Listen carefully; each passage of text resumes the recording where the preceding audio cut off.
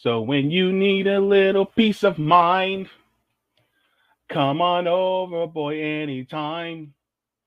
I'll keep you happy and so satisfied in my house, in my house. And when you need some love and tenderness, and it's me, baby, that you miss.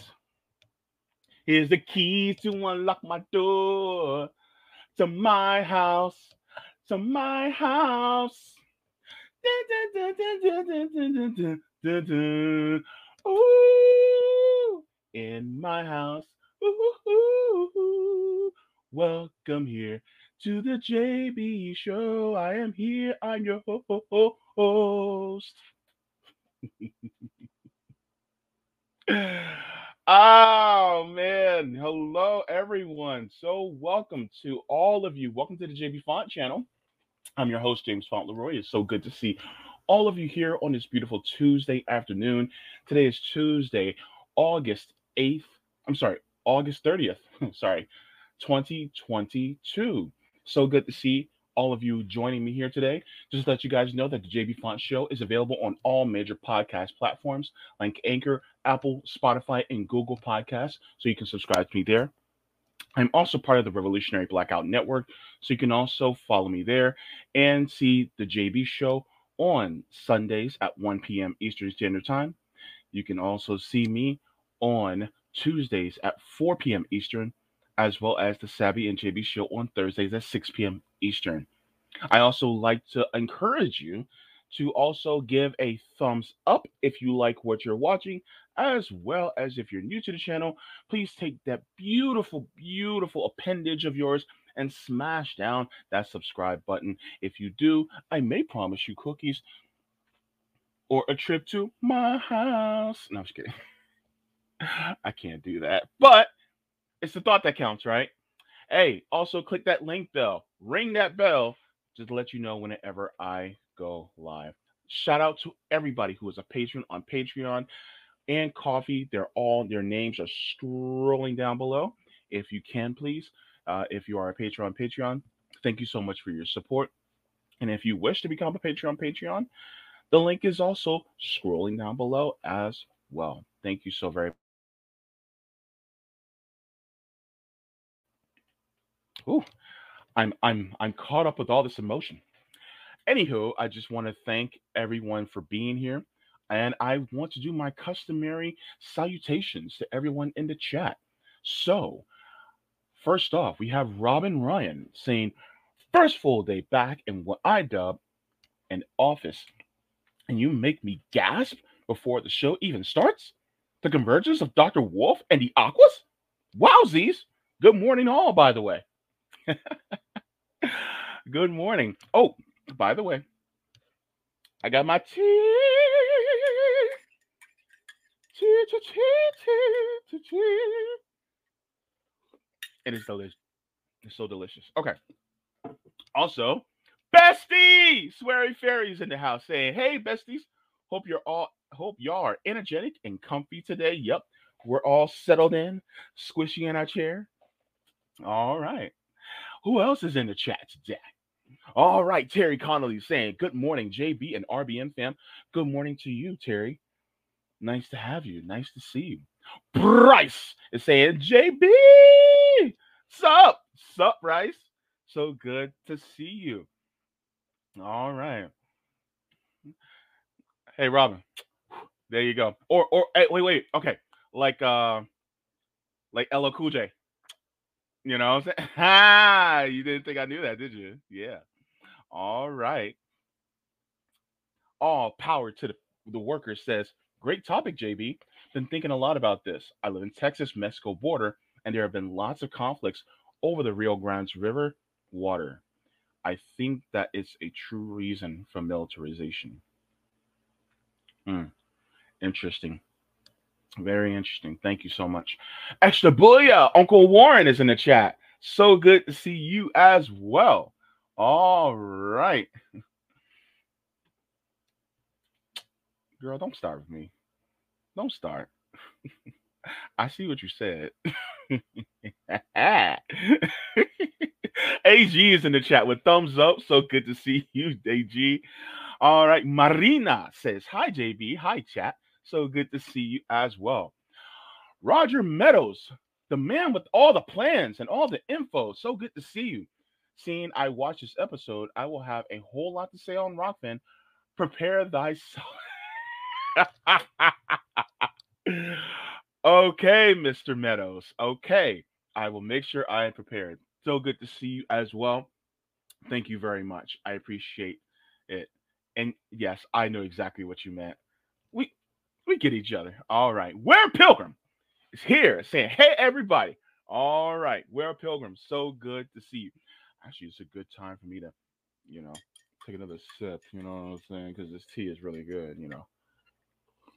Mm. And by the way, little known fact about me, I make my tea very strong. I have 4 tea bags just to 1 cup. I know it's a lot of caffeine, but it takes a lot to run all this. All this. It takes a lot. Okay.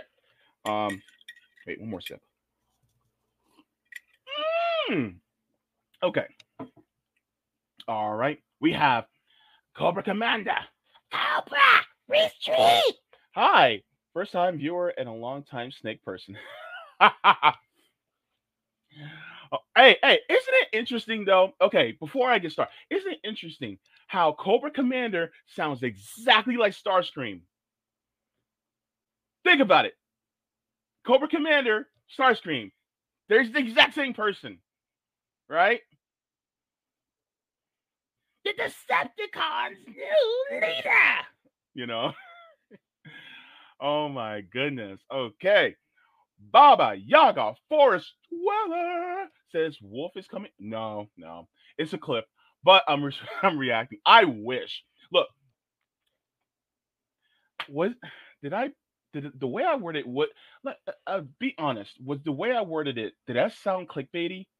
Because if it did, then I'll change the name of the episode. I didn't mean for it to sound clickbaity.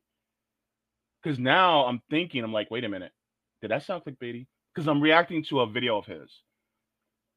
Because if I had him on, I would say Dr. Richard Wolff joins, and I would have had like a big picture of him on the cover.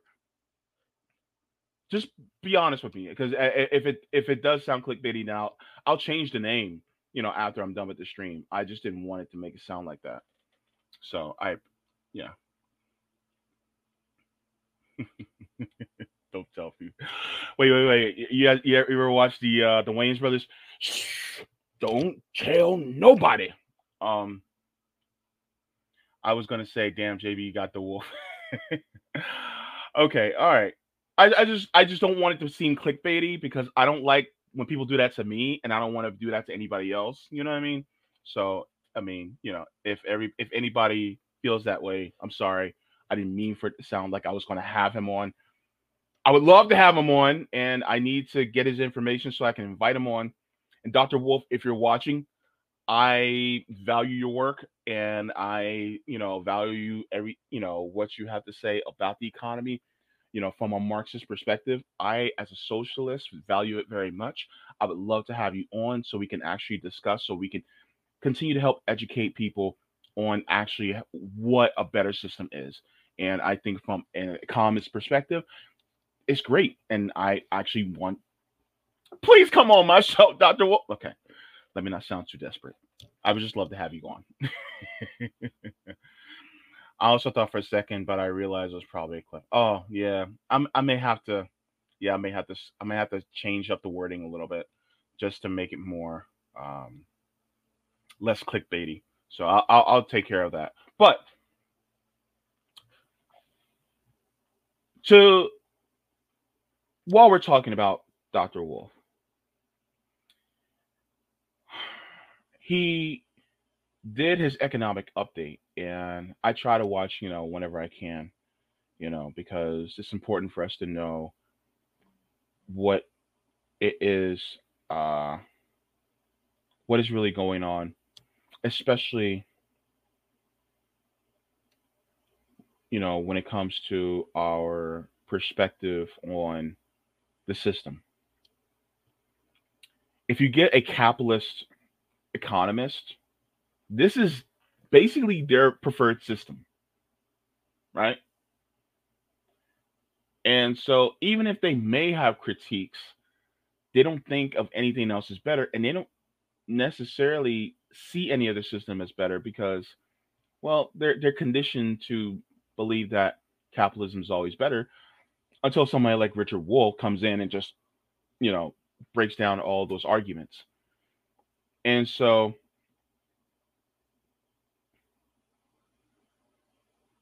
hopefully, um,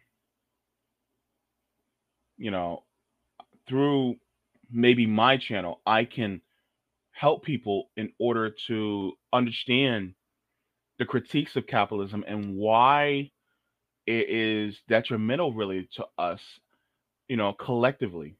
And so I hope to be able to do that. And it's not just with Richard Wolff. I want to get in touch with other economists that are anti-capitalist because they see things from a different lens. You know what I mean? So I want to do that. AG, he actually has been on RBN before, and he actually has been on Wasabi before. So he has. He's just never been on my channel before, and I've never got a chance. I've never got the privilege to meet him. So I would love to meet him. There's okay. Before we get on, I'm gonna meet Dr. Richard Wolff. I would love to have. I'm trying to get Danny Haifong going. We're working on that. It's just Danny's busy. He's a busy man, so I totally get it. I'm also trying to get Margaret Kimberly. I would love to get Margaret Kimberly on. I would also love to get. Oh my goodness, Cynthia McKinney, Ajimo Baraka. I would love to get him on. Um, I would also.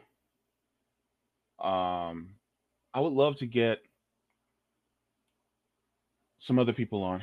Um, my brain is blanking on other people who I would love to get on. Just like mention some. Oh, um, Cornell West. I would love to get Cornell West on my channel as well. I've met Cornell West, and I was in an interview with him on RBN, but I would love to get him on my channel. To have a conversation too.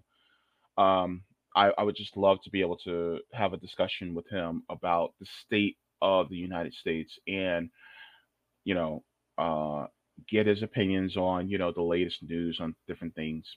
You know, um, so yeah. Did I wait? Big Mad Crab. I didn't say hello to you. Hello, Big Mad Crab. Good to see you. I didn't get to say hello, so I want to make sure that I get to you. Good to see you as always. Oh, and Yipper. So good to see you too in the chat. All right, Yipper99. We're gonna party like it's Yipper99. Sorry, I couldn't resist. All right. You see. Okay. Um. Now. Um.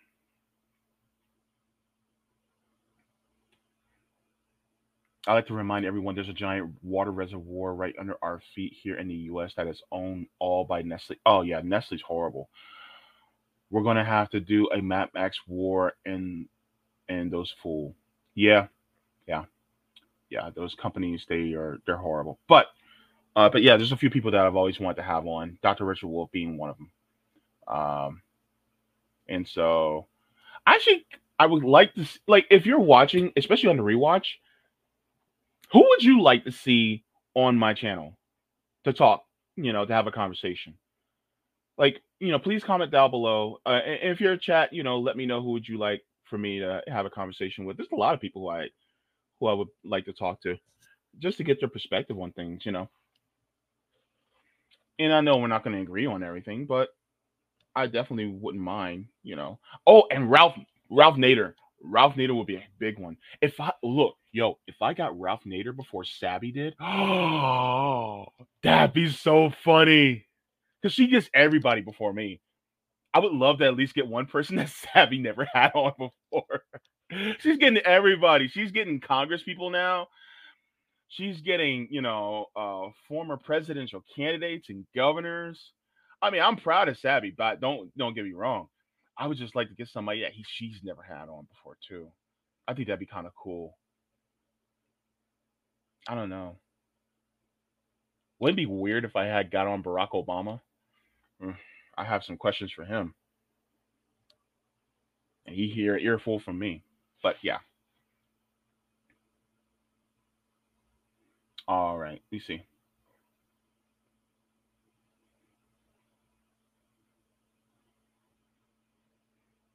Jackie Lookman from Lookman Nation and the Black Power Media. Quaker anarchist mentioned you to her as well as some time back. Oh, Quaker anarchist is she is a real one. I'm telling you right now. Um, she is she's a sweetheart, and she is a comrade's comrade. I just got to say that about her. I appreciate her so much. Remington Gregg, public citizen. Okay. Hakeem and anti-conquista folks. I don't know who that is.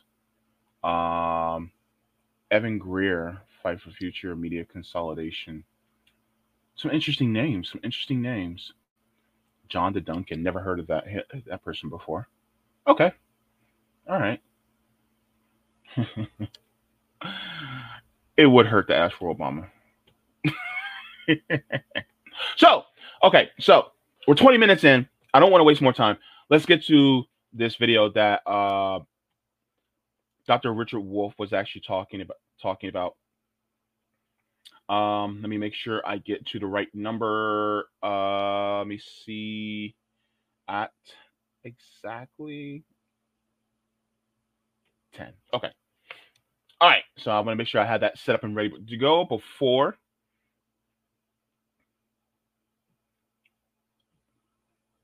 we get this on. And the thing is that this is something that I wanted to react to, and this is it's heartbreaking though. I'm not gonna lie, it breaks my heart, but we have to know this information in order to grow, so that we can also know why we're fighting. The system that we're fighting. So let's go. Because to be honest with you folks, I couldn't quite believe what I saw.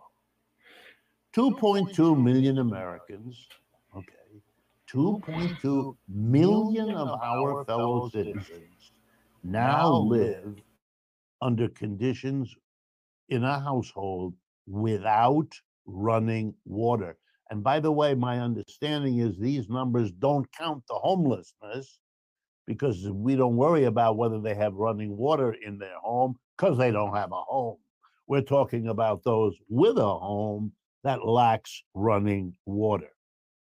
The worst off in this regard are the indigenous Americans, the original ones. On the Navajo Nation, 30% lack running water. That's about 173,000 people. If you're an indigenous citizen of the United States, you are 67 times more likely to be without running water than if you're white. If you're black or brown, you're twice as likely as if you are white. So for those of you who don't know, the structural inequality comes right down to whether or not you've got a sink, a faucet, a toilet, and all the rest of what running water means.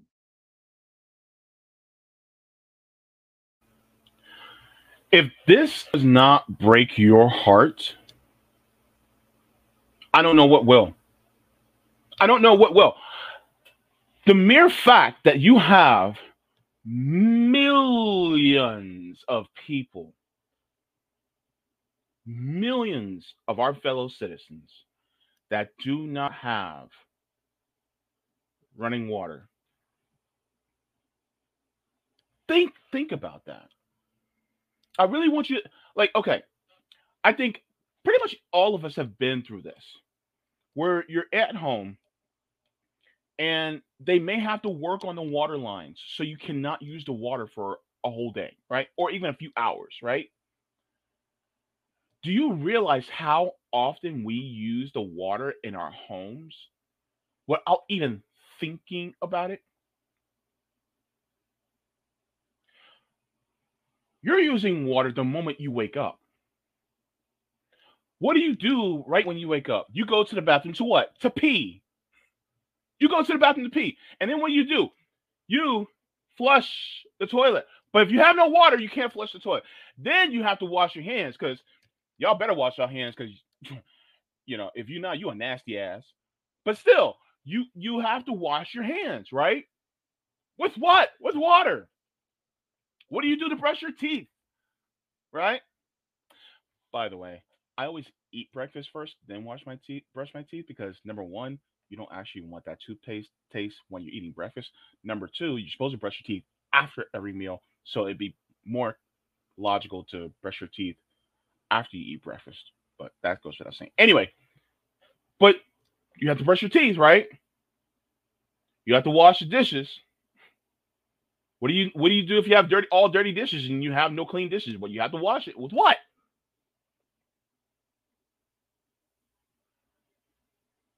And my thing is, why do we live in a system that even allows one person to go without running water? This is the United States of America, and we literally have people who don't have running water.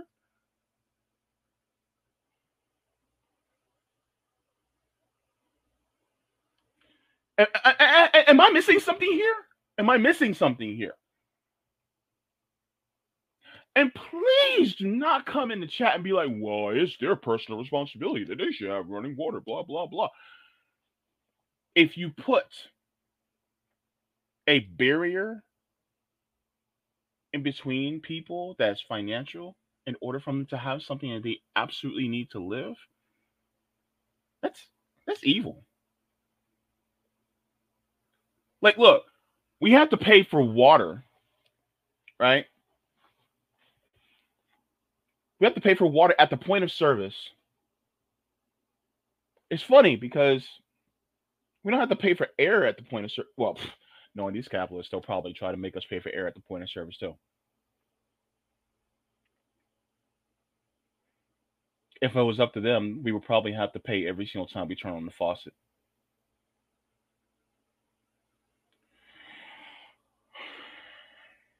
Gosh, this is depressing, but it's necessary for us to know. Let's go. Now, how do the people then survive? I mean, water is something we need. And the answer is they have unregulated wells, springs, livestock troughs. And the problem with the millions who drink from that is that it can pose serious health risks. The water like that isn't treated. One of the things that I want to bring up is that, and people don't really realize this, it is more expensive to be poor than it is to be rich. What do I mean by that? Okay. When you're rich, when you have plenty of money, there are so many preventative things that you can do in order so that you won't end up having to spend more money. For instance, someone who's poor, like myself, we don't have that luxury of always having the money to go, for instance, to see a dentist for regular checkups. Some people may be in between where they make too much to have the adequate social to be under the adequate social programming for them to go to a dentist for free. But then some people may make not enough in order to be able to afford proper dental insurance so that they can use that. And even then, you still have people who are underinsured because they have to pay co-pays, deductibles, and premiums. So they go without getting that dental checkup. And then, hold up, hold up. Let me show you something. Because you can't afford all of that, when you do have a, something wrong happening with your teeth, let's say you have a toothache or something like that, then what do? You pick up some Ambisol, or you pick up some Oragel, and then you have to use that because you can't afford to be able to actually go to the dentist, because now guess what? You let something go for so long to the point where now you need something more emergent. Same thing goes with the rest of our health. Same thing goes with our mental health too. We may end up experiencing different traumas, and then we don't get to work through them. And the next thing you know, down the line, we end up having breakdowns and depressive episodes, or undiagnosed mental illnesses, because we passed it off over and over because we can't afford it, because we can't afford the preventative medicine. We can't even afford the healthy food that will help us keep our bodies up, so then it won't break down as easily. It is more expensive to be poor. Look, here's one thing I told this to my brother a day ago, because he just got a vehicle. Thank God, he just got a vehicle. Poor people get their cars repaired. Rich people get their cars serviced. I'm gonna repeat that. Poor people get their cars repaired. Rich people get their cars serviced. It also goes the same with your body. Who goes to the emergency room? Unless a rich person experiences a sudden health problem they had no idea about, or they get into an accident, they're in the emergency room. Why are poor people in the emergency room? Because they had to not lay off. They had to basically ignore a lot of things because they couldn't afford it. So then, by the time something emergent happens with their mind or their body, and then they wind up in the emergency room, or they actually don't have enough money to pay for a doctor, and so they have to go to the emergency room because the emergency room, by law, has to treat you. But if you go to a clinic, if you don't have the money, they don't have to treat you. That's what this country is all about. If you don't have insurance, well, sorry to be you. And so that's the way it operates. It is more expensive. So I'm circling that back to the point where you have people who are so poor that they do not have drinking water, they do not have clean water. Then guess what? Some of the water that they do have access to, that's available to them, is untreated, dirty ass water.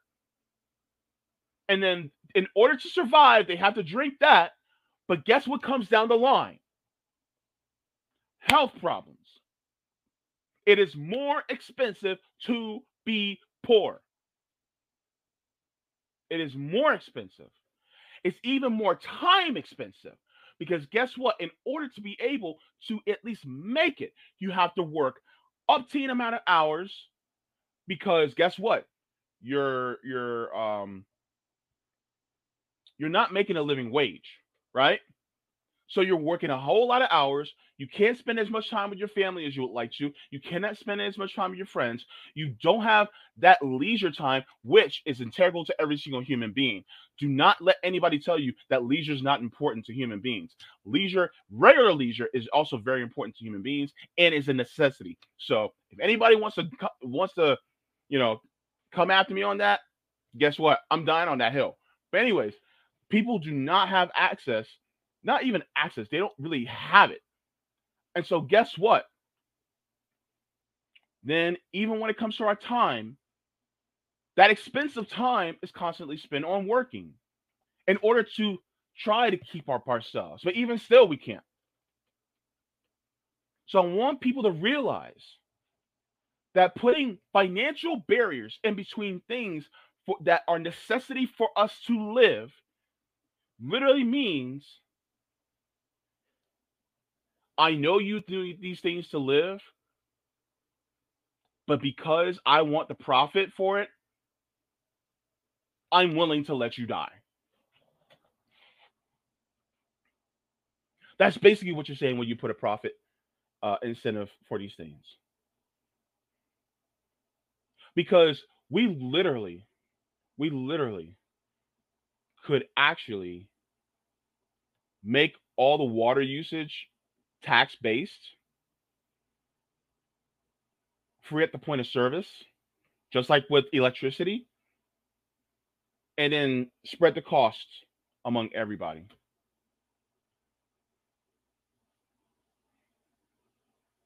We could.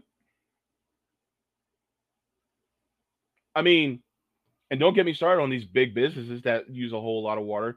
Guess what? They have all these tax breaks and all these other different things. So we're still already paying for it. There's absolutely no reason why a person in this country, number one, should not have a home and should not have clean drinking water in their faucets. Absolutely no reason why. The system is sick.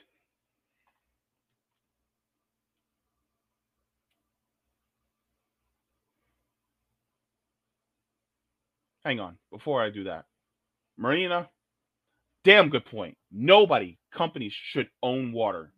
Exactly. Thank you. It's been tested, and in many cases, particularly around the Navajo, uranium and arsenic traces are found in the water. And if you have bad water, you get sick. Exactly. Here's a statistic to think about. Mm-hmm.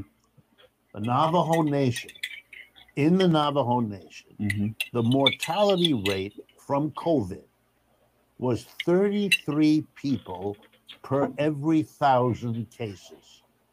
In contrast, neighboring Utah, state of Utah, averaged 5 COVID deaths per 1,000 cases. Utah, 5 deaths per 1,000 cases. The Navajo people, 33.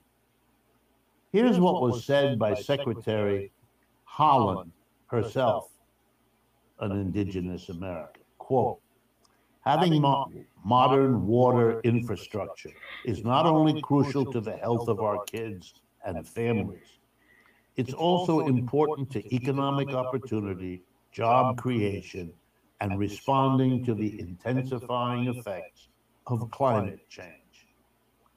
Denying running water to people used to be thought of as something one sees only in those parts of the world called emerging economies or less developed economies or any one of those other phrases. But it's right here at home in the United States.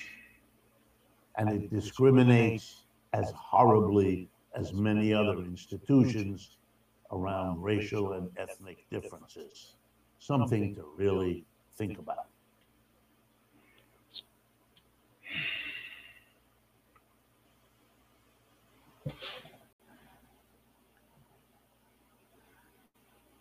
This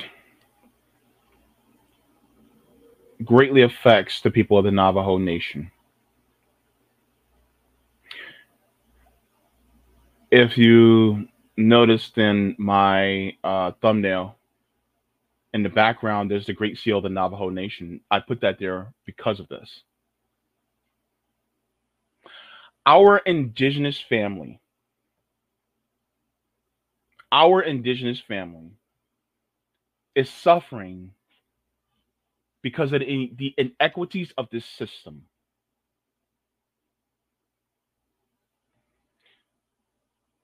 They're the first people of this nation, and they're suffering like this. As a part of a people that's suffering in this nation, it hurts my heart because I don't want to see other people suffer. Gosh, This country really did a number on the indigenous people. It damn near wiped them all out.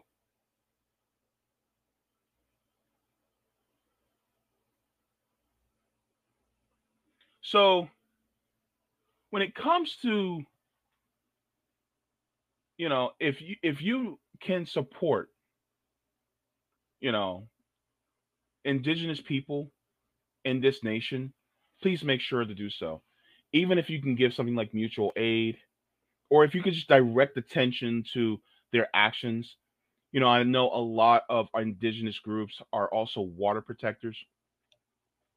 And for that very reason, and this is why they're so crucial when it comes to the fight against these fossil fuel companies, the Line 3 protesters are real true heroes because they're literally trying to protect the cleanliness and the quality of our water so that they and we don't die from drinking the thing that's supposed to sustain us.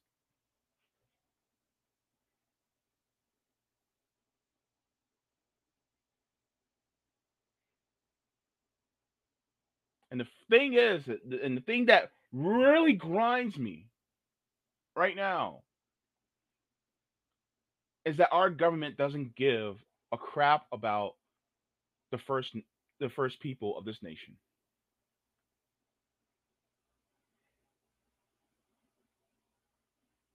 But that's what capitalism does.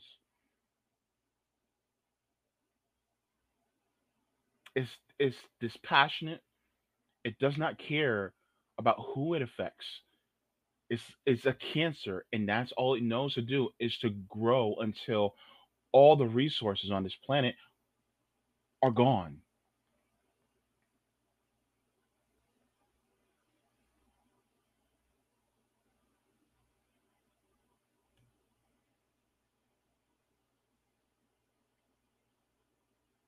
You know, it's just yeah, it's depressing and it breaks my heart. Why do you think I had to start off the stream happy?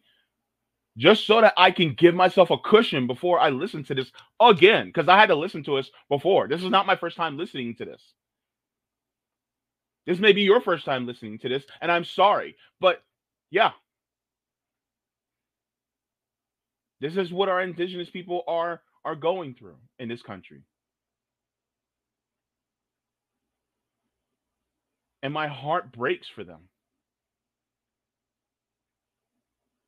Their their culture, their languages have all been under attack. Now they're including their bodies have been under attack. And this is time for people like me to be an ally to them. Just like there are a lot of people who are allies to those of us who are black, people like myself also need to be allies to our indigenous people, allies to different groups because they also are suffering in some way, shape, or form.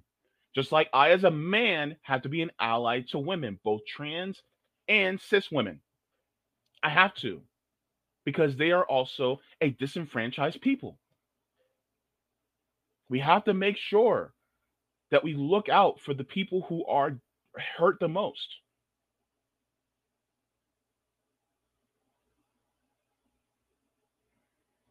If you're indigenous and you and I feel bad because I should have asked this beforehand, but if you know of any mutual aid groups or foundations that need assistance, at me on Twitter. At me on Twitter, or um, I'm gonna put my email into the description so you guys can email me if you need to, and then I will spread the word for these groups that need help, especially a lot of of these disenfranchised groups because it is absolutely important, and they should not be going through this because I love when friend to the show Afeni says this. She says we save us, so that's what we have to do. Am I indigenous? No. I did it in ancestry too. I don't think I have really any much indigenous blood in me anyway. I heard I may have, but a lot of black people hear that. But even still, it doesn't matter. We need to help one another, lift each other up.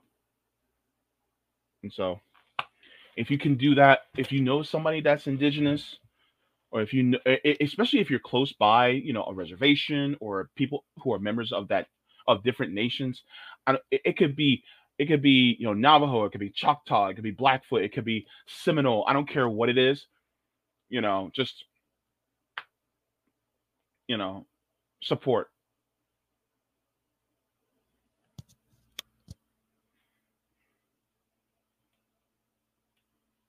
Oh, I have an echo. Do I? I'm sorry if I do.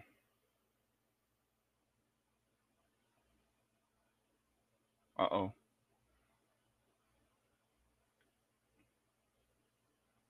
Maybe if I turn it down. How about now? Do you guys still hear an echo? Hang on. Let me stop sharing. Let me know if I still have an echo, okay? Because I don't want to. I don't want you guys to have an uncomfortable experience watching my stream.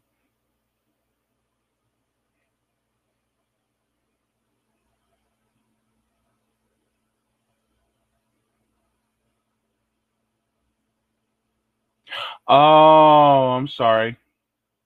Oh, okay, my bad. I'm sorry. Okay. Okay, I'm sorry about that. Okay. Thank you very much, guys. Okay. I see. Thank you so much. Okay. But yeah, the point, that I want to make is, we have to, do the best we can for ourselves, because there's really nothing that we can do, as far as there's nothing really we can't accomplish if we do it collectively and together. So that's basically what I want to say. Let me go to the chat about this subject before I move on to the next story. But oh my goodness, this really hurt. I just hate injustice and I hate seeing people suffer, you know, and I know you guys do too. And I'm sorry I had to bring this news to you guys like this, but this is also very important.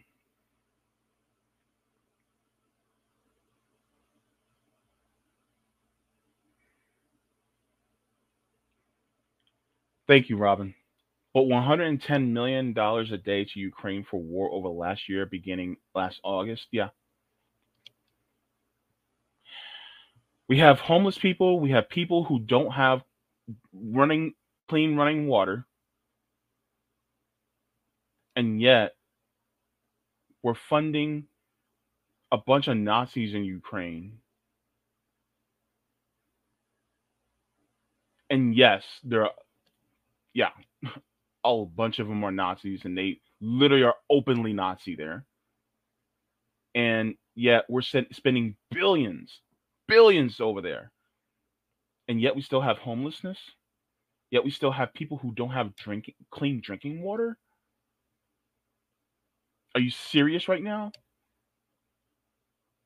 This economy is prioritized to war.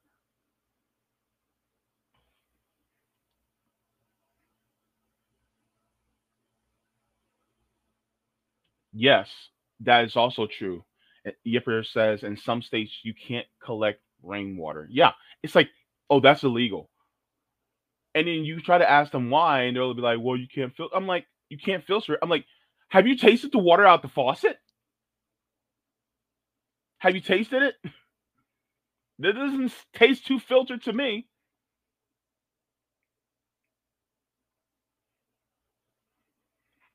Gosh. And imagine people who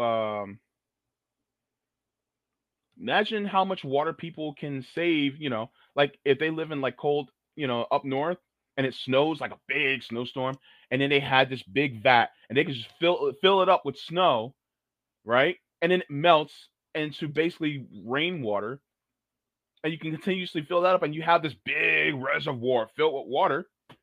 You know, even if you don't use it for drinking, you can literally attach a hose to it and use it for your gardens, or during the dry times or something. You can use it for that. But no, no, it's like, no, we can't, you can't collect the water that falls out the sky.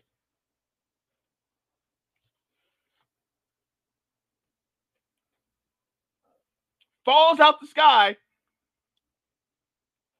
That's like cloudy with a chance of meatballs. Like, you literally can collect the food that falls out the sky. You literally have the thing that sustains us, the thing that actually keeps us alive, that falls out the sky, and we can't collect it and then use it to keep ourselves sustained. That's the crazy. What? Are you kidding me?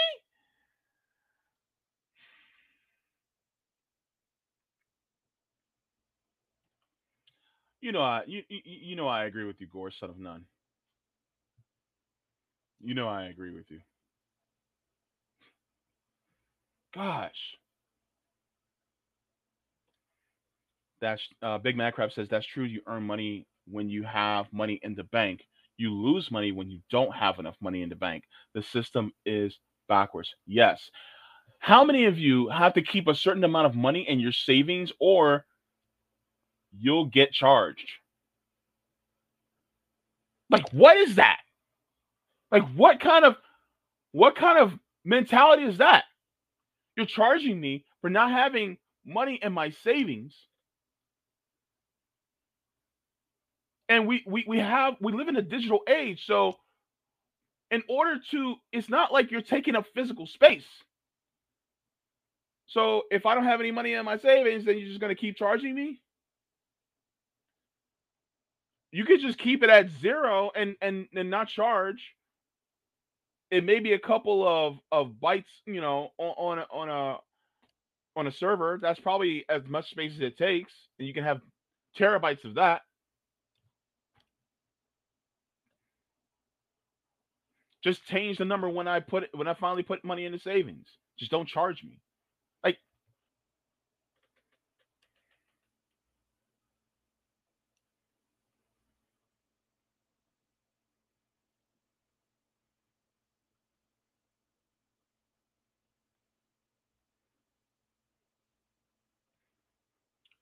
Cobra Commander says, what blows my mind is there's no city in America experimenting with better urban design. We could build better. I'm sorry. We could build our cities to utilize things like water runoff and easement, or even areas that catch groundwater. Hmm.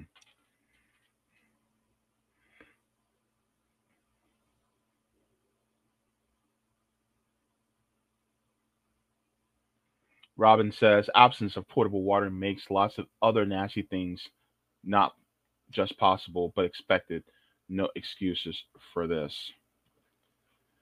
Will Pilgrim says, I had a water main break in my neighborhood a while back. The city provided a truck with water for the block while things were getting repaired, but it was a rough couple of days. Thank you so much for that.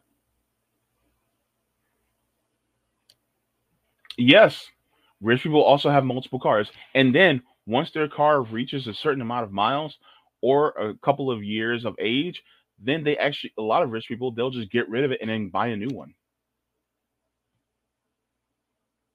That's it.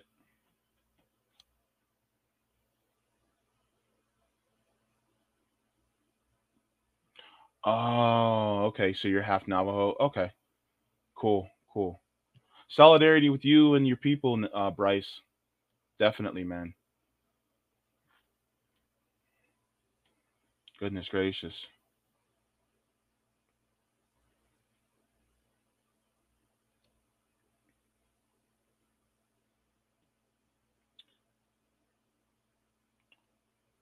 Yeah, Gore 79. Credit scores are only 30 years old. I think they were. I think credit scores came out in 1988, 89, something like that. Hello, Cameron X. So good to see you. Yes, all power to the workers. Same logic as overdraft fees, a tax on being broke. Like, if I didn't have the money in my account, what makes you think that charging me any more money to my account is actually going to make things any better? Because now, not only am I like for instance, let's say I'm $50. I had $50 taken out of my account, and it's now minus $50. So what about making it from $50 to minus $50 to minus $85 is going to make things any better? So now you're charging me that much money to pay somebody that I charge something. I get if it's like a small fee, maybe like an overdraft fee of like $10 or something like that. But does it really take $35? 35?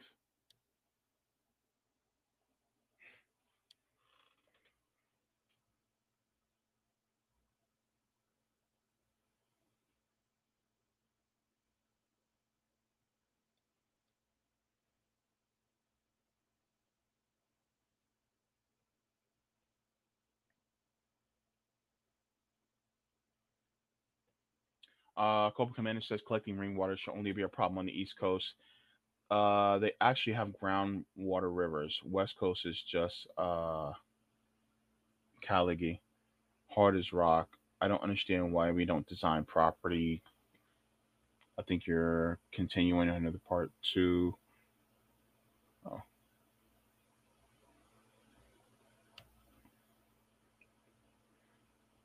okay.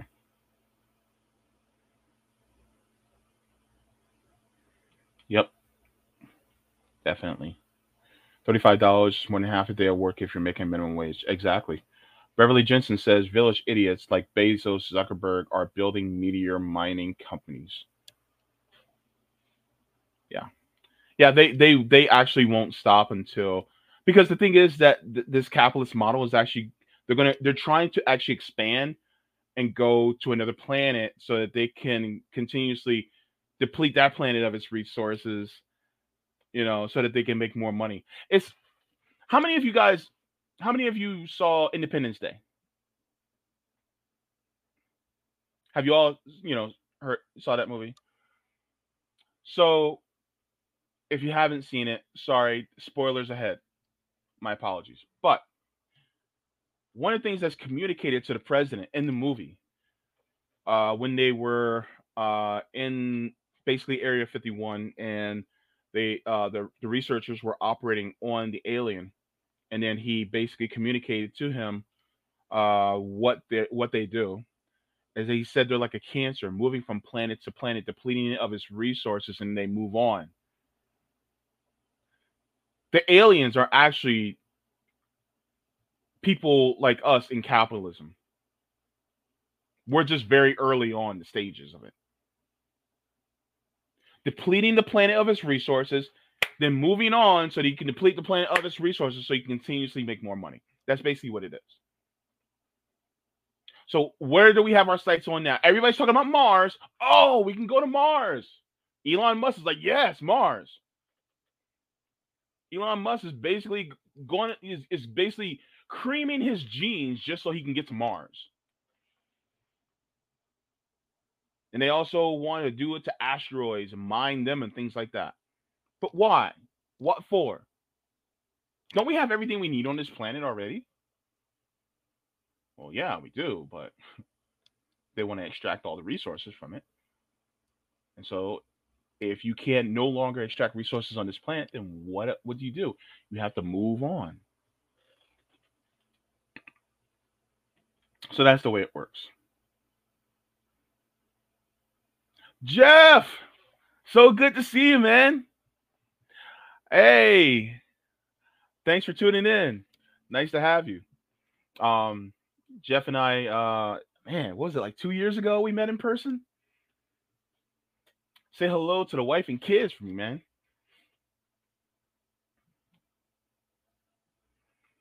Cameron X says the 1% needs to pull themselves up by their bootstraps.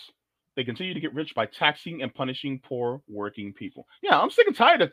Look, I no longer want to pay for your trust fund babies. I don't want to continuously pay for your Gulfstream jets. I don't want to pay for your yachts, and I don't want to pay for your second, third, fourth, and fifth houses. I'm sick and tired of it. I don't want to pay for your Bugattis. Stop making me pay for your Bugattis. Stop making me pay for your Bugattis and pay up when it comes to public education. Let's go. Get me started. Don't make me get out the hose. All right. So let's go on to the next story. This is going to be another one. Let me check for any comments on The Rock. Nothing yet. All right. Now, next story, because I know that you guys have been waiting for this one. Let's actually, you know what? Let me take this out really quick so that it doesn't take up more of my bandwidth because we don't need that. I'll keep that up there. Okay. Share audio. And all right. So look, my boy Case Study QB is doing the damn thing. Please make sure, if you have not subscribed to Case Study QB, please make sure to subscribe because he does some great work of always clipping out these news clips for us. He literally has to sit there and watch it, and he suffers for us, for our benefit. Give him and his channel a follow, Case Study QB. My love and respect to you, brother. So this is from MSNBC, and here we have reporting the wife of Alan Greenspan, Mrs. Greenspan herself, Andrea Mitchell. Yes, she's literally the wife of the former federal Fed chair, Alan Greenspan. Yes. And so they're talking about Social Security. Oh boy. Now, as somebody who does receive Social Security benefits, and I have family that does, hang on, hold up. Let me enlarge myself again before I get into this. Let me tell y'all something, okay? I want y'all to come close, and I want you to listen very closely.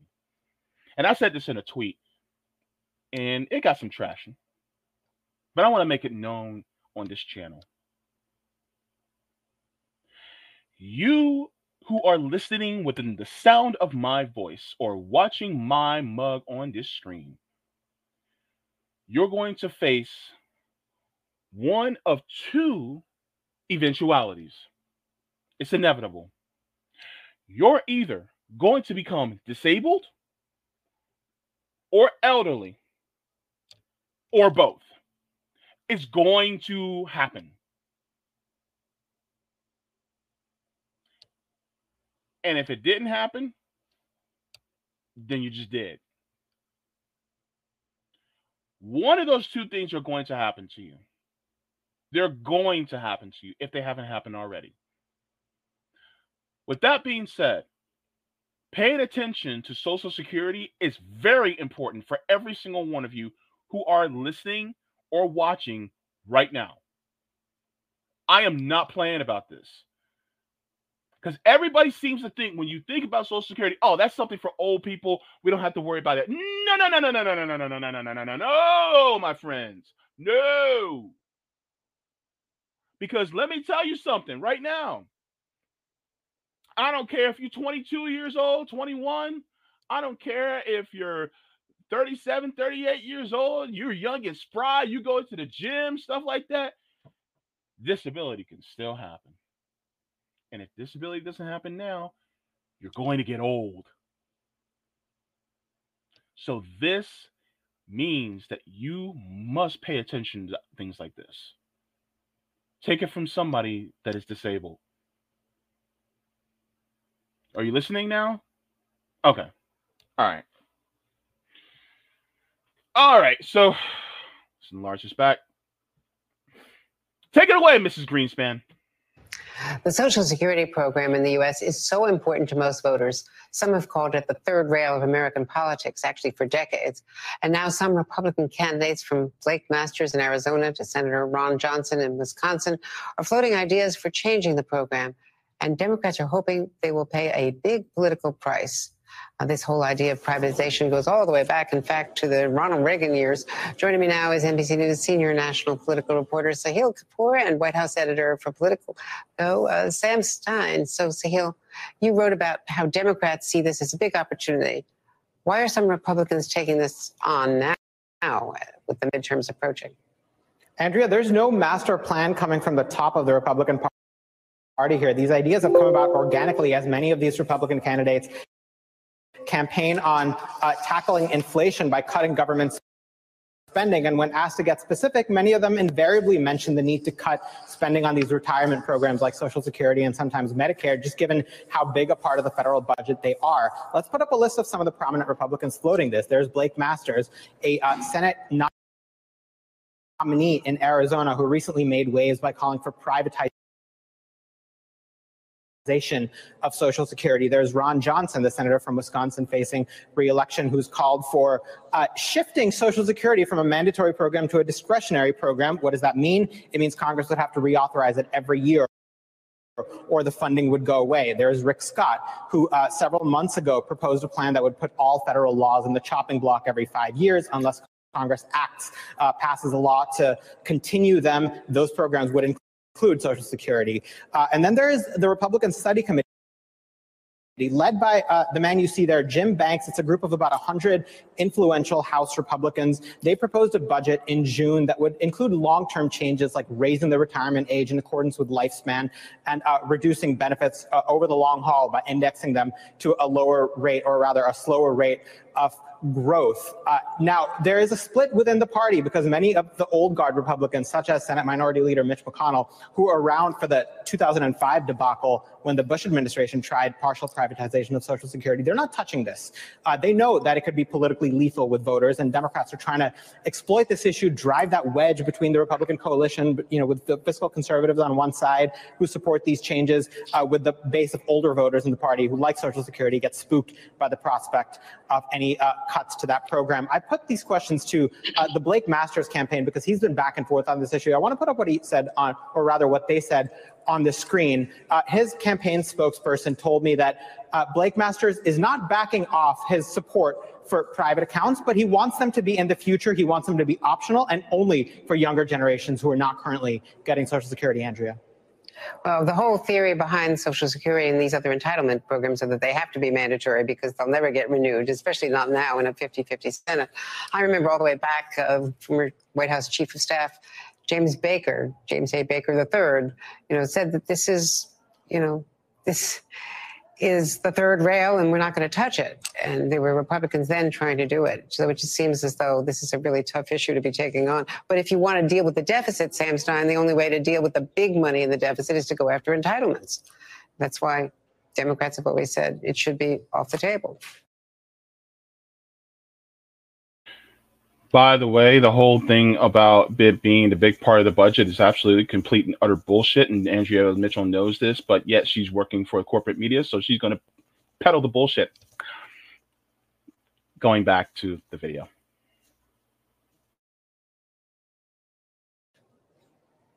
Yeah, I mean, you can solidify Social Security by actually raising the threshold of payroll taxes so more people pay into it. It gets elongated as a program. There's other ways to stabilize these entitlements other than cutting them. And I think, what's interesting here to me, at least, is the politics on the Republican side of things. Look, I mean, Donald Trump is unconventional in a lot of ways. One of the ways he was unconventional was that he was the first Republican presidential candidate in modern times who overtly was aligning himself with these traditional bedrock entitlement programs. He did not want to touch Social Security. He did not want to touch Medicare. He made it very clear that he thought it was a political loser for the Republican Party. In fact, he was hypercritical of Paul Ryan's budget at the time. With him out of the scene, a new generation of Republicans come up. They are maybe less chastened by that possibility. But I will say, the fact that Mitch McConnell, for instance, is not speaking out on this, the fact that Kevin McCarthy has not endorsed any of this stuff does signal to me that, there's enough Republicans out there who know that this would rebound on them politically and don't want to touch it at all. It doesn't mean the Democrats can't message on it, though, Sam. No, it doesn't. Of course.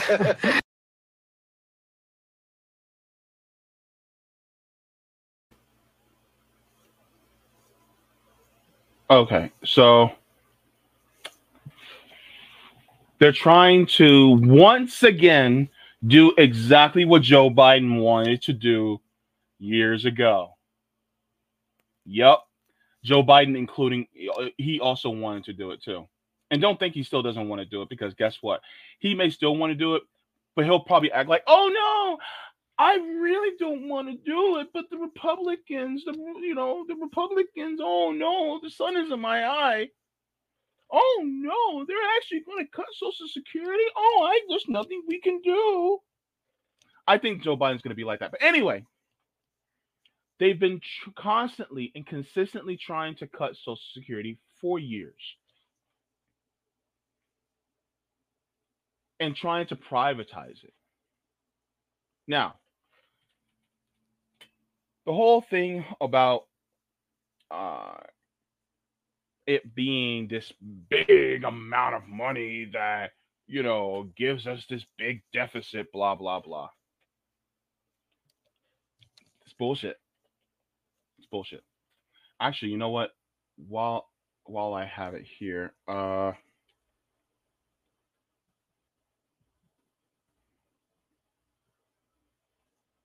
let's do this.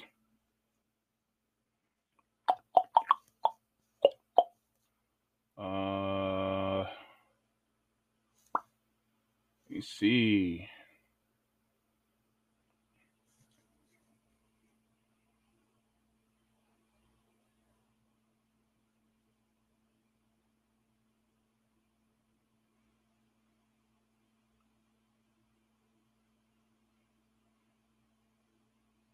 All right.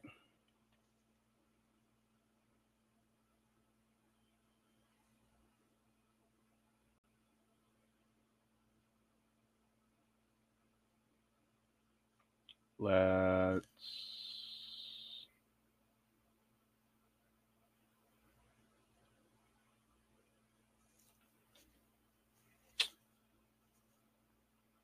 I think this. Oh no, that's not the government website. I thought it was a government website. Never mind. Okay.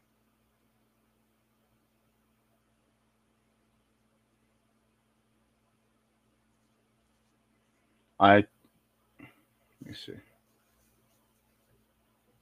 Never mind. There's typically. Never mind. I'll just go with this.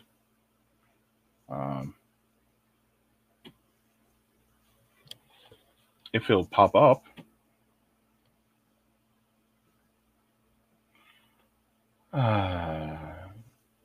Let me.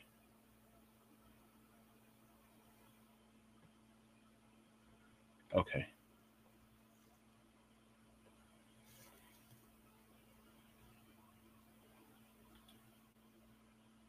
Oh no, that must have been years ago. That was 2016.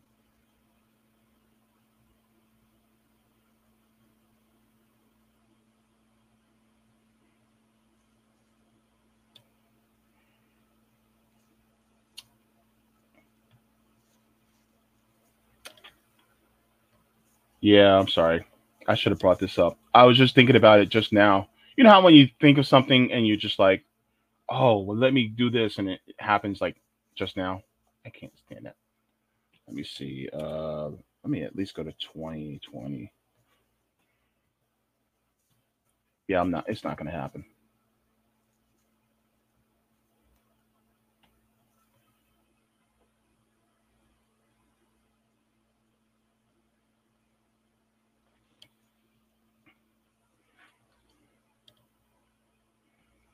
Anyway.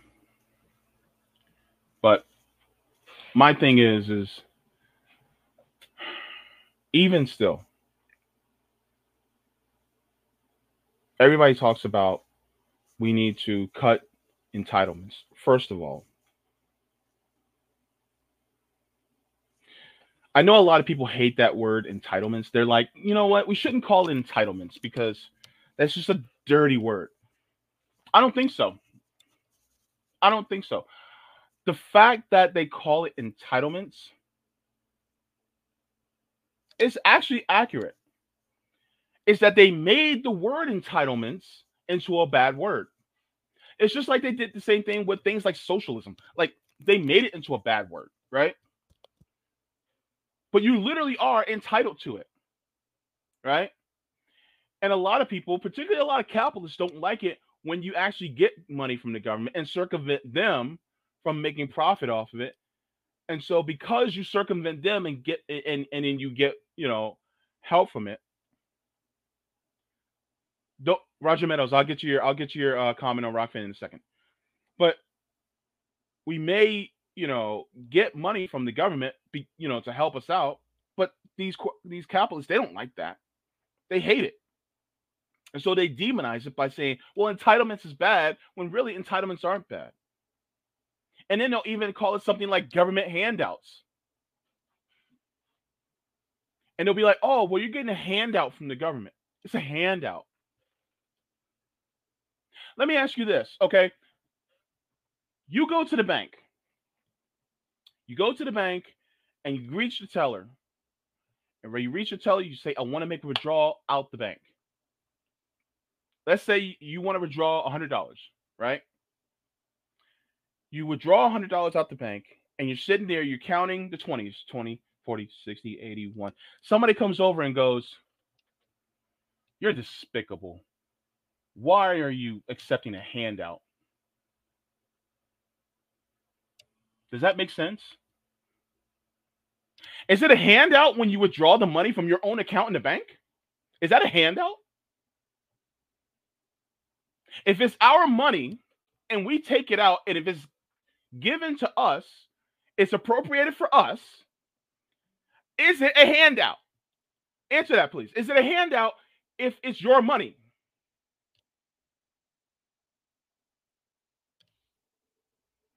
Because guess what? If it's my money, I'm gonna be like JG Wentworth. It's my money and I need it now. Guess what? It is not a handout. It is our money.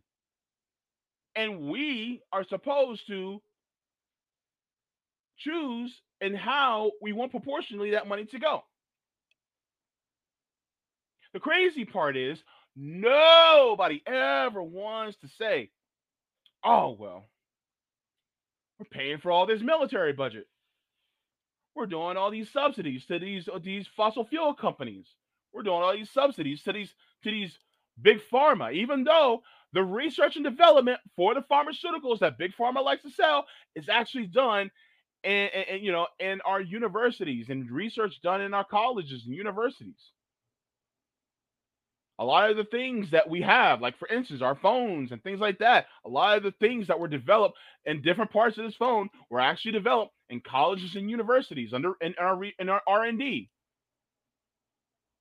And then what happens is these companies will take the patents and they'll make and they'll lock them in, and then they will sell the products and make billions off of it. Just like they did with insulin. Even though the creator of insulin, the person who helped research and create it, sold the patent to the country for $1, saying that it should be for everybody. And what do these private companies do? Well, they keep a hold of it. And they only change one little tweaky thing just to, keep that patent there. And then guess what? They upcharge you hundreds of percent for something that's life sustaining and life saving. And so calling it entitlements is actually an accurate description, but I think we need to take that back. Yes, it's an entitlement. I'm entitled to it. Pay me my money. Right? But here's the thing. When they talk about cutting, they're always talking about, "Oh, we just can't afford it." How many billions did we send to Ukraine?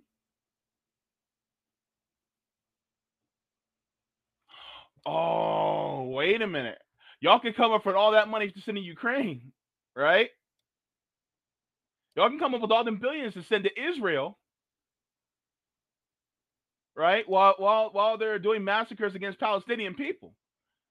And yet, we can't even give clean water to our people, especially some of the First Nation people.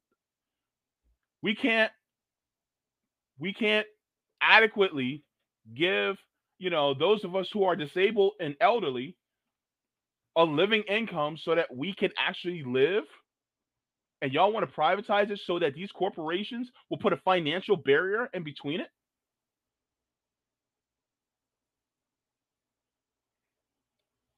Nah.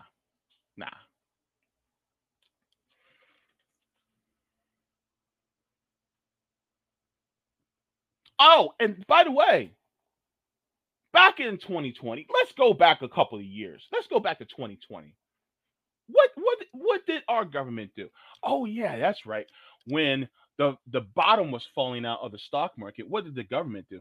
The government actually propped up the stock market with $4 trillion just so that the rich people won't feel nervous. By the way, 80% of all stocks are actually owned by the richest 1%. So we can give all that money to them out of the blue. But yet, when it comes to grandma and your cousin that's disabled, no soup for you. Is that right? Does that make sense? Always money for the billionaires. Always money for the people who have the most of it, but nothing for the people who have barely any of it.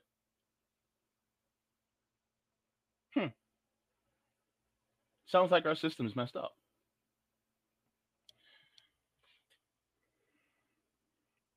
Let me get to Rockfin really quick.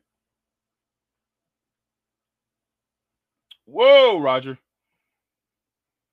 Roger got a lot of things to say. All right. Let me share my screen really quick.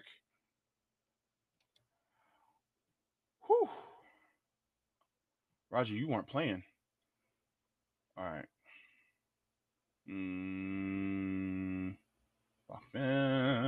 Okay. All right. I should enlarge this. All right. Okay. Thanks for the tip on Rockfin, Roger Meadows. Roger said at mark 1 minute 45 seconds of that same show, when Dr. Wolff spoke about 80,000 New Yorkers and New York NYC are homeless, my solution: outlaw private equity from owning houses and residential apartments and apply eminent domain over them until a one-person owner is ready to buy a house or apartments. At marker 4 minutes 45 seconds, when he spoke about credit card debt hit 16 trillion, your solution: government jobs guarantee with the starting wages where our 25% of monthly income is enough to pay for local rent costs for a 2-bedroom apartment, depending on where your state you live. My solution: set minimum wage to be permanently above local rent rates, with 25% of monthly income is enough to pay for a 2-bedroom apartment, depending on where you live in your state. First of all, I'm gonna stop right there. Absolutely, Roger. I completely agree. Thank you. Let's continue. Levy a wage tax on large corporations to be given to small, mid-sized businesses to help pay for labor costs.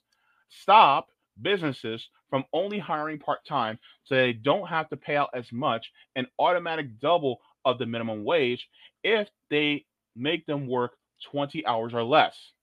So this is a way workers at the end of the day will get the same amount whether they work full-time or part-time. Ooh, sing it to me, brother. At 6 minutes 50 seconds, when he said US is losing to China on the world stage that we pushed for so much via Clinton, World Trade Organization, NAFTA, and Obama's TPP. NAFTA is North American Free Trade Agreement, and TPP is the Trans-Pacific Partnership. He said, yes, I agree. Obama was right that if we don't do something, China is going to control the world stage. But his solution was terrible, and so are the war hawks. TPP would have further decimated American made manufacturing and skirted environmental regulations. The way forward should be American made manufacturing via worker cooperatives. A Reuters article said China is trying to secure a lithium mine from Chile as major economies are all aiming to shift the electric cars in the global fight against climate change. The silvery white alkaline metal has been increasingly called the new oil, and the fact white gold and the fact that China and Argentina are forging closer ties has touched a nerve among Western countries, which has vowed to reduce their dependence on lithium from China. Meanwhile, Chinese experts contend that the country's global pursuit of the metal is based on market demands and equates to business as usual for Chinese firms. The top six countries with the most lithium reserves are China, Bolivia, Chile, Argentina, Australia, and US, mostly in Nevada, but also California, North Carolina, and Maine. Yeah, I think Maine. Together with advances in recycling technology, we can mine here in the US. However, opponents, including the Sierra Club, have raised concerns that the projects could harm sacred indigenous lands and jeopardize fragile ecosystems and wildlife. But the projects can also benefit the environment in the long run by getting fossil fuel burning cars off the road, said Glenn Miller, um, emeritus professor of environmental sciences at the University of Nevada. The fact that China and Argentina are forging closer ties has touched a nerve among Western countries, which have vowed to reduce their dependence on lithium from China. Meanwhile, Chinese experts contend that the country's global pursuit of the metal is based on market demands and to business as usual for Chinese firms. Now, this is Roger talking. As it looks like we are seeing the emerging of a new natural resource that wars will be fought over and whose excavation can bring harm to the environment, even if we mine for it here. Seeing that the main driver of wars has been large companies owned and ran by a few people who are not concerned with the community's environment and their workers who they put at risk, but only their profit margin, it is imperative that we begin now the process of replacing corporations with worker co ops around the world, starting right here. When the workers come from the community, they won't outsource their jobs or automate. This is very important. They not put themselves at risk in the workplace, put their environment and community at risk because they live there. That's a very solid point. Also, be able to establish their own supply chains. Also, Mark Moses, who invented the machine responsible for taking the water vapors out of the air, aka humidity caused by climate change, and convert to H2O, would be perfect for this. I've seen that. I've seen that guy. Yeah, I think you showed me that person. Very, very interesting machine that he built. If you can't keep or maintain something federally, then get it done in your state. Push for a ballot initiative if you live in states that allow you to amend your state constitution, like Florida. I hear you, Roger. Via ballot initiative that calls for state version of Social Security using ballot initiatives with mandatory funding enshrined in state constitution. Now, couple that with a ballot initiative to push for a public bank that create a surplus to help keep it solvent.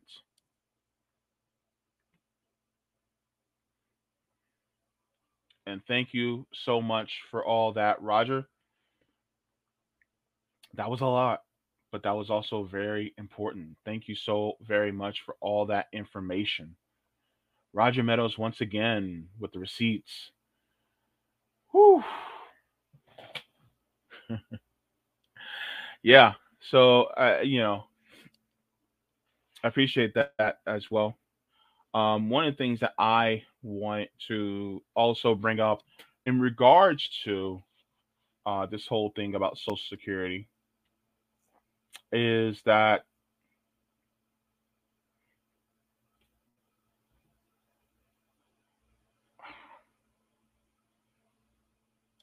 I'm going to go to this point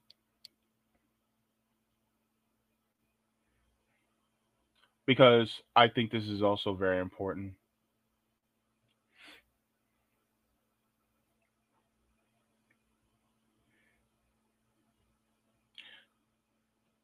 Um, People are constantly talking about the deficit. They're like, "Oh my God, the deficit!" And there is an interesting point by Dr. Stephanie Kilton, and I just like to bring this out really quick. A couple points. Now you have some people who don't think that the government works in the way that MMT educators think it works, whereas MMT people, I mean, the case is pretty much made by people who support MMT because I mean, look at what we did. Look at what we're doing with the sending money to Ukraine. Look at what we did with the sudden $4 trillion that we dumped into the markets. I mean, it just kind of solidifies the point. But I just want you guys to just listen to this really quick. And actually, let me mute myself really quick before I move on this.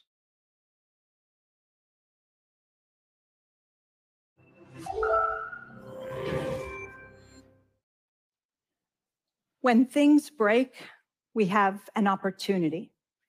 We can pick up the pieces and put them back together the old way, or we can look for better ways to build. COVID broke everything.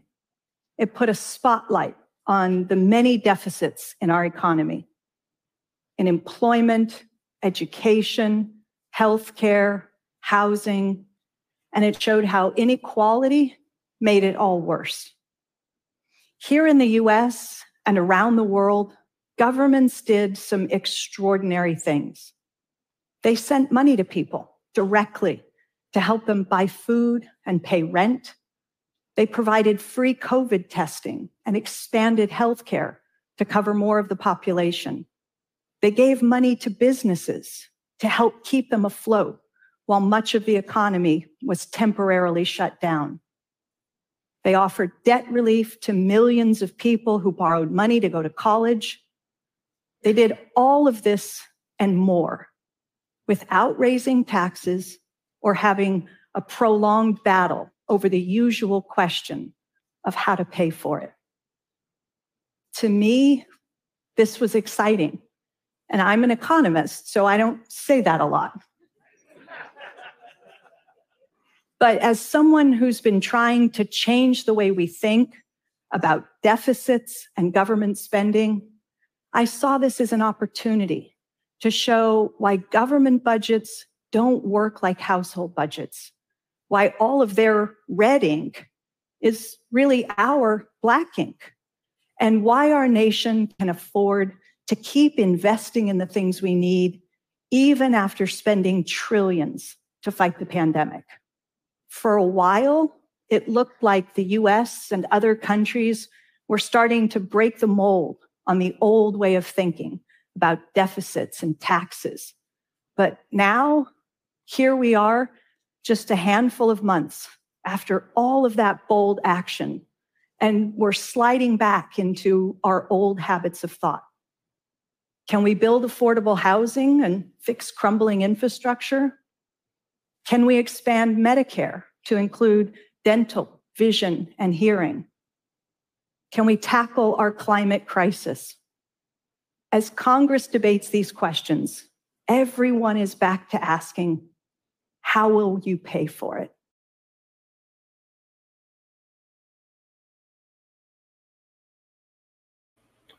That's the integral question, right? Ultimately, what a lot of these politicians, especially the GOP politicians, are saying, they're like, well, if you have it, if we continue this, then we won't have a way to pay for it down the line, really. And then looking at, the way, Stephanie Kilton puts it, actually, they're just bullshitting you. Think about it this way. There are private corporations chomping at the bit for Social Security to be privatized. Why? Because then they can put that profit barrier there and make more money off of you. And then once you have a profit barrier there, then guess what happens? More people suffer. That's what happens. You don't think they're not going to put a barrier there so that they can continuously bring in more money and then start denying more people their rights, their entitlement? They definitely will. Once it goes into private hands, it is no longer an entitlement. Because now they will put barriers in place for basically saying, no, you can't have it. Oh, well, we set up these policies that you're just not eligible. Sorry. You think it's difficult to get it now? Wait till it's privatized. If they ever get that far. Let me see my notes here. 960.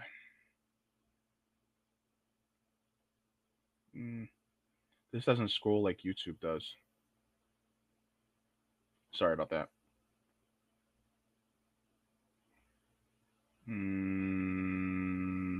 I'll start here. All right, let me mute myself back again.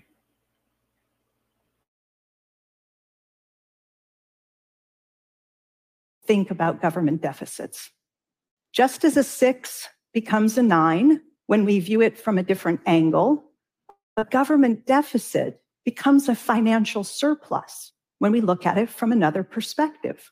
A deficit hawk might look at this picture and see nothing but a sea of worrying red ink. That's not how I look at it. Here's what I see. I see what's happening on the other side of the government's ledger. When the government spends more than it taxes away from us, it makes a financial contribution to some other part of the economy. Now, of course, one of the foundations of MMT basically states is that you don't run a government the same way you run a household, because a household is a currency user, not a currency issuer, versus a government is actually a currency issuer. And because we are no longer under the gold standard, I think we were taken off the gold standard by Richard Nixon.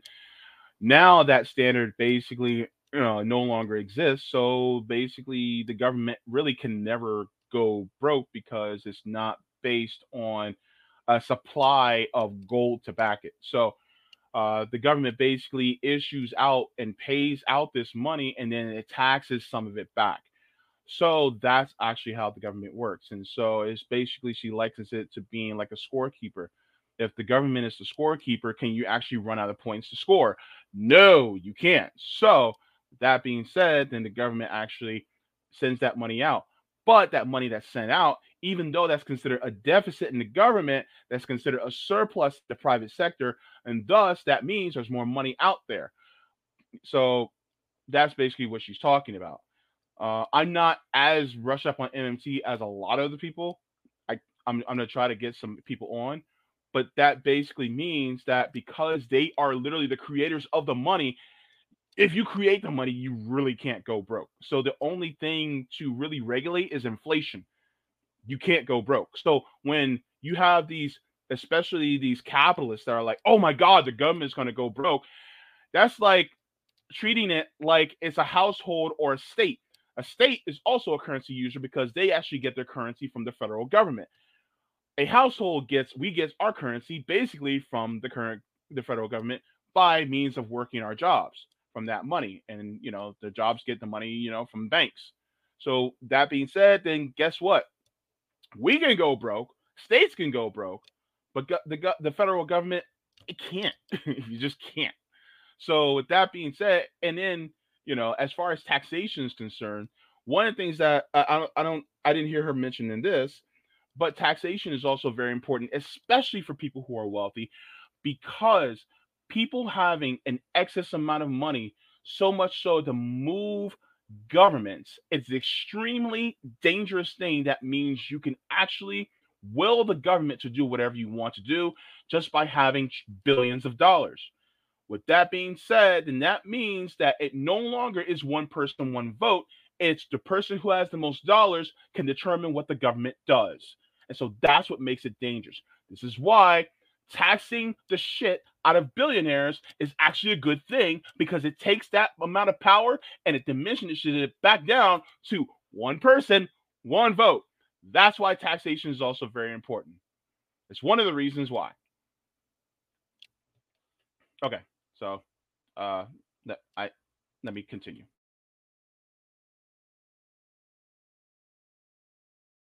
Their red ink is our black ink. When you look at it this way, it becomes clear that every deficit is good for someone. The question is, for whom? And what are those deficits being used to accomplish?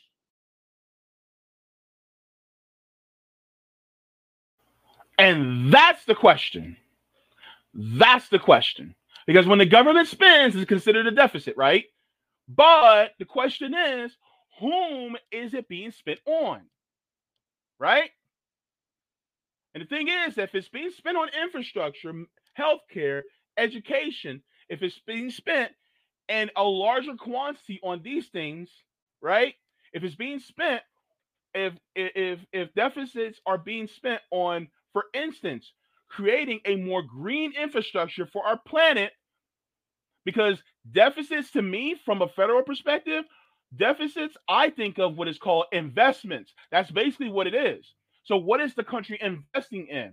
By the way, let's make one thing clear. When we say that the government has a national debt of these trillions of dollars, that is just the amount of money that the government literally has, and money that's out in circulation in the private sector. That's basically all it is. The government can't go broke. So the government really doesn't have debt like you and I. It just means it printed or made that much money and it put it out there.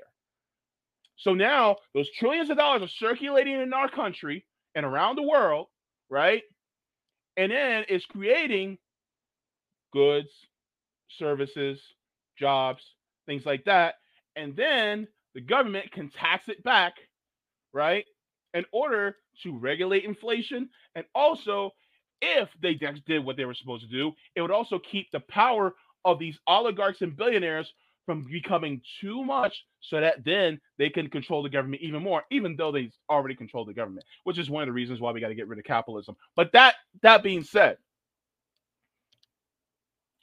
what is it used for? Who's getting all that money? What is all that deficit spending going towards? Is it going towards Honeywell? Northrop Grumman? Is it going towards Boeing? Is it going to Lockheed Martin? Because guess what? It seems that that's what all that money's going towards. And yet, when we talk about things for us, that will actually benefit us, oh, we can't do it. We can't do it. But the moment they need more money in the Department of Defense, they give it like it is a favorite child. Oh, you need this much money? You need $800 billion. Let's give you $30 billion more than what you asked for. It's okay. Boop, I love you. That's what it is. That's exactly what it is. They will literally throw money at the Department of Defense. Go, hey, you need more money? Here you go. Oh, you asked for more? Okay, let me take it more out of my pockets. But then let us, the people, actually come for. Do you think we can get some money for education? Can you at least cancel $10,000 of student loan debt? Or no, can you cancel 50,000 of student loan debt? No, we can't. No. You can't have all that money. No, you can't do it. Um, can we expand Social Security for the people who are disabled and retired because they're literally living in poverty? No. We can't do that with entitlements. No. There's too much. Can we improve Medicare to give us, dental, vision, and and hearing and long-term care, and expand it maybe at least, to the age 50? No. We can't do that. It's too much money. That's gonna cost $50 billion. Then here comes the military industrial complex. Hey, Dad, I need $100 million. Oh man, 100 million? Here's 150 million. And then they look at us and go, "What are you standing there looking at for? Go back there and die." Basically. And so it's about priorities. The priorities of our government is really just supplying the death machine, right? Instead of supplying a machine that can help, create more life, then guess what? Like, no, you can't do that. But death machines, right? The F-15s and the aircraft carriers and the Javelin missiles. Oh yeah. Spend as much as you possibly need. Yeah. But if it's something life saving, Defense Production Act for ventilators. No, we can't do that. No, we yeah, no. We or even if they do it, they do it so reluctantly that it's like they're tight fisted. You can barely open. You need the jaws of life to open it up. It's crazy.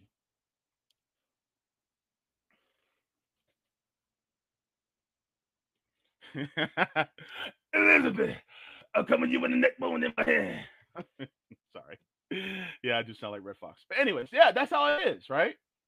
I was trying to do my J. Jonah Jameson voice, but same thing. Similar, I should say. Anyway, let's continue. It matters how the money is spent and who ends up with the resulting surplus. Tax cuts that deliver huge windfalls for those at the top without sparking investment and opportunity for the rest of the population don't make good use of deficits. On the other hand, spending trillions to support the economy during the pandemic put the deficit to good use. We just had the shortest recession in US history. To me, that was fiscally responsible. Being responsible shouldn't mean running the government's finances like a household. Instead of trying to keep the deficit in check, Congress should be focused on keeping inflation in check. That's the real limit on spending. And it's the thing to watch out for if you're thinking about spending trillions on things like infrastructure, healthcare, and free college. Instead of asking, how will we pay for it? Congress should be asking, how will we resource it?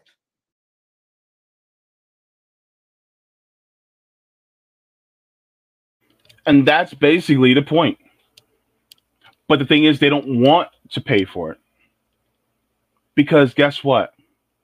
If you uplift everybody, right, then that means there's less money for whom? If the money starts to go towards the people collectively, who's that less money for? The rich, the people at the top. They don't want it to go to us. They want it to go to them because they're greedy. because they think that it's better in their hands, when in reality, it's been better in our hands the entire time. So, yeah,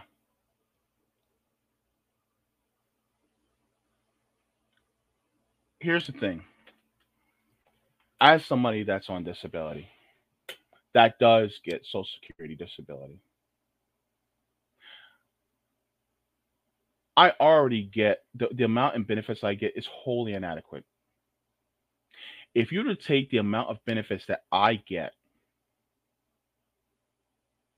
per month and break it down to what it would be per hour for a 40-hour work week, it would be less than $9 an hour.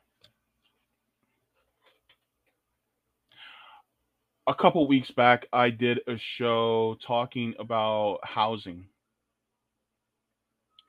And if I remember correctly, you need to make around 26, I think 26 to $27 an hour in order to afford a two-bedroom apartment in Florida.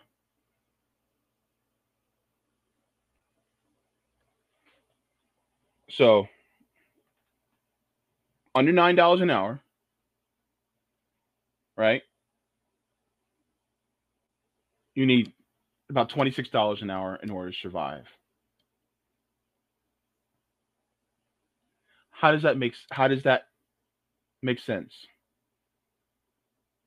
Never mind the fact that those of us who are on Social Security disability, we're not automatically enrolled into something like Section 8 or any other type of housing program. We're not automatically enrolled. And then on top of it, even just getting in is a task and a half. Talk to anybody who's on Social Security or on disability. Ask them how they're doing financially when it comes to what they get, especially when they don't have anything else coming in. Ask them. We're not okay. And so when you have people like these austerity loving hawks, I'm gonna be as kind. I'm not gonna cuss because I'm trying to make my language more. I'm trying to make my videos more accessible to everybody because I don't want to, limit, if somebody wants to hear it around their kids or not, because that's important. These hawks,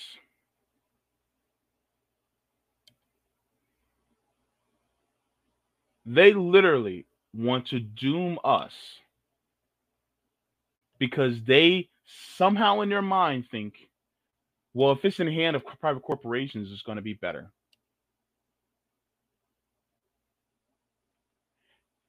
And so, first of all, just politically speaking, trying to cut Social Security or privatize it is a political nightmare. You want to know why?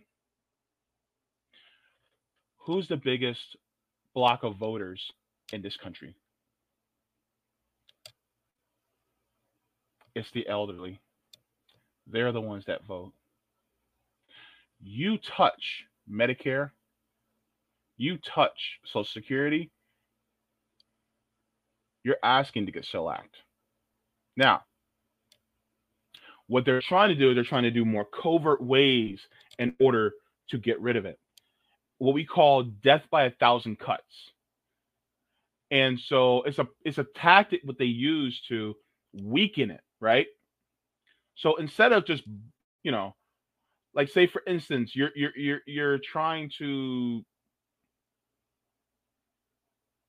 to slow this big animal that's called Social Security down, instead of just trying to take a hammer and bludgeon it to death, which would make everybody, go, oh my God, what are you doing? What they're doing is they're taking a little box cutter, stabbing it here, stabbing it there. They cut it here, cut it there, and they cut it so many different times. And it slows down even more, slows down even more. Then it slows down. You start to see it crawling.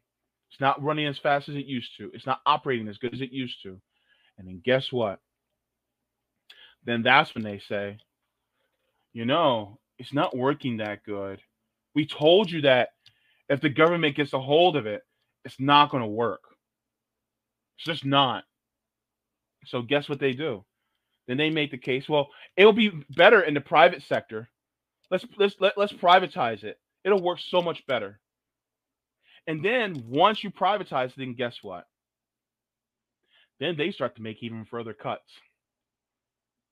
Then they start to kick people off or deny people, and they start racking up that money from the government, and they start making more money off of it. And guess what? Next thing you know, you start seeing the death of a lot more older people and a lot more disabled people because they just can't live. That's how they're doing it. That's how it's been done. And so, this is the plan that they're trying to do. And I'm going to be honest with you. The Democrats, they stand idly by when these things happen. They pretty much do. You may have one or two that'll go, oh, no, we can't do that. We can't allow that to happen. But they're in line with big business too. So, yeah. But, yeah, so that's the news that has been going on. Man, I'm running late. I got to get to RBN. But, yeah, so that's basically is what's going on with the that's what's going on with them. So let me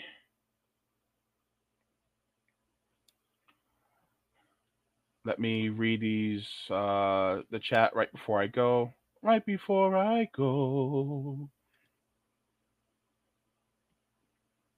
All right. So thanks for the tip on Rockfin, Roger. He says, ways we point to Doe. 1.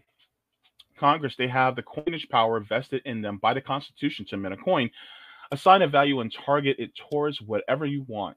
I say mint a platinum or palladium coin valued at 200 trillion and put it towards national debt. Now we have a surplus. 2. The Treasury Secretary can do the same.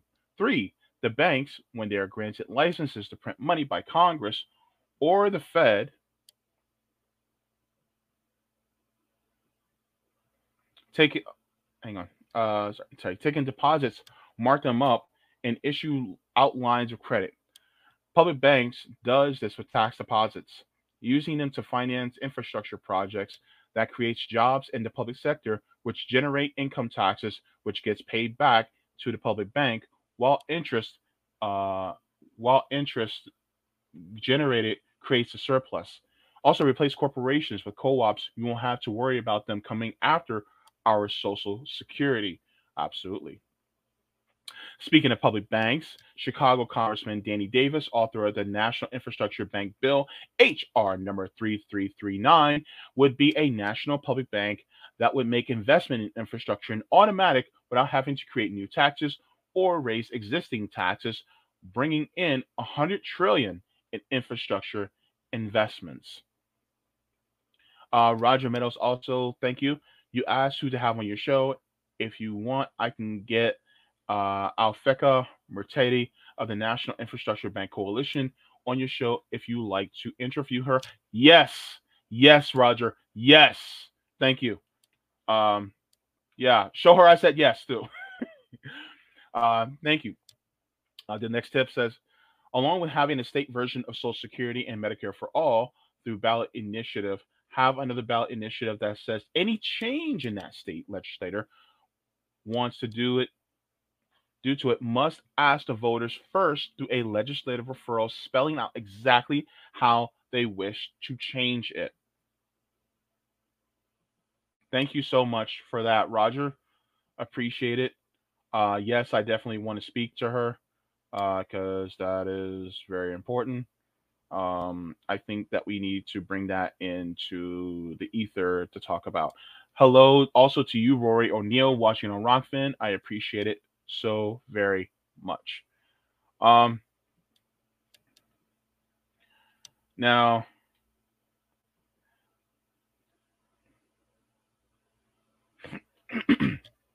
let me do one more chat.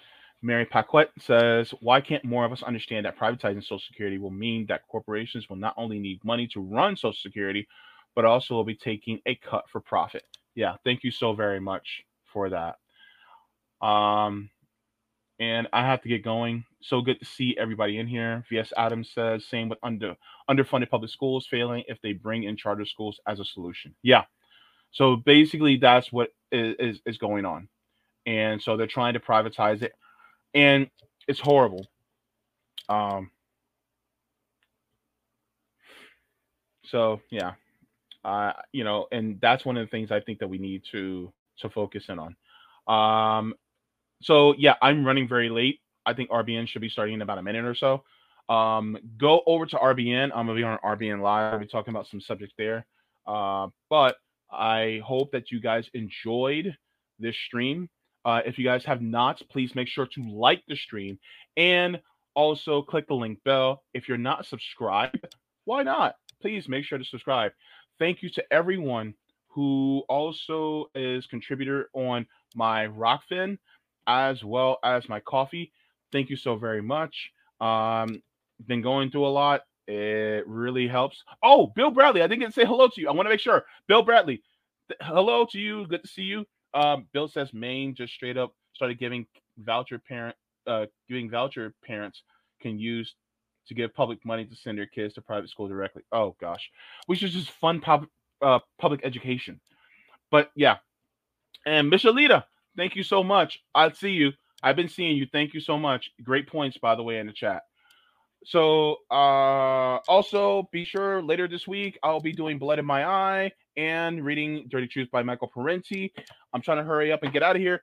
Oh, wait. I'm going to be having on my friend Michelle. We're going to be talking about being disabled in this space. She's going to be on next week, so I can't wait to have her on. And also, not this Thursday, but the next Thursday, I'm also going to be having a special guest. This person is actually a presidential candidate. And no, they're not part of the duopoly. So that's going to be a fun episode. So that's going to be great. So thank you so very much. Support all the people, especially who are disenfranchised that you know of. Start thinking about the First Nation people, our indigenous population, and continuously support anybody who you know is disenfranchised. And also, if you can do a little bit of mutual aid for anybody that you can, please make sure to do so because we save us, not these yahoos that are running our government, but on behalf of the elite. I don't even call them elites because they're horrible, but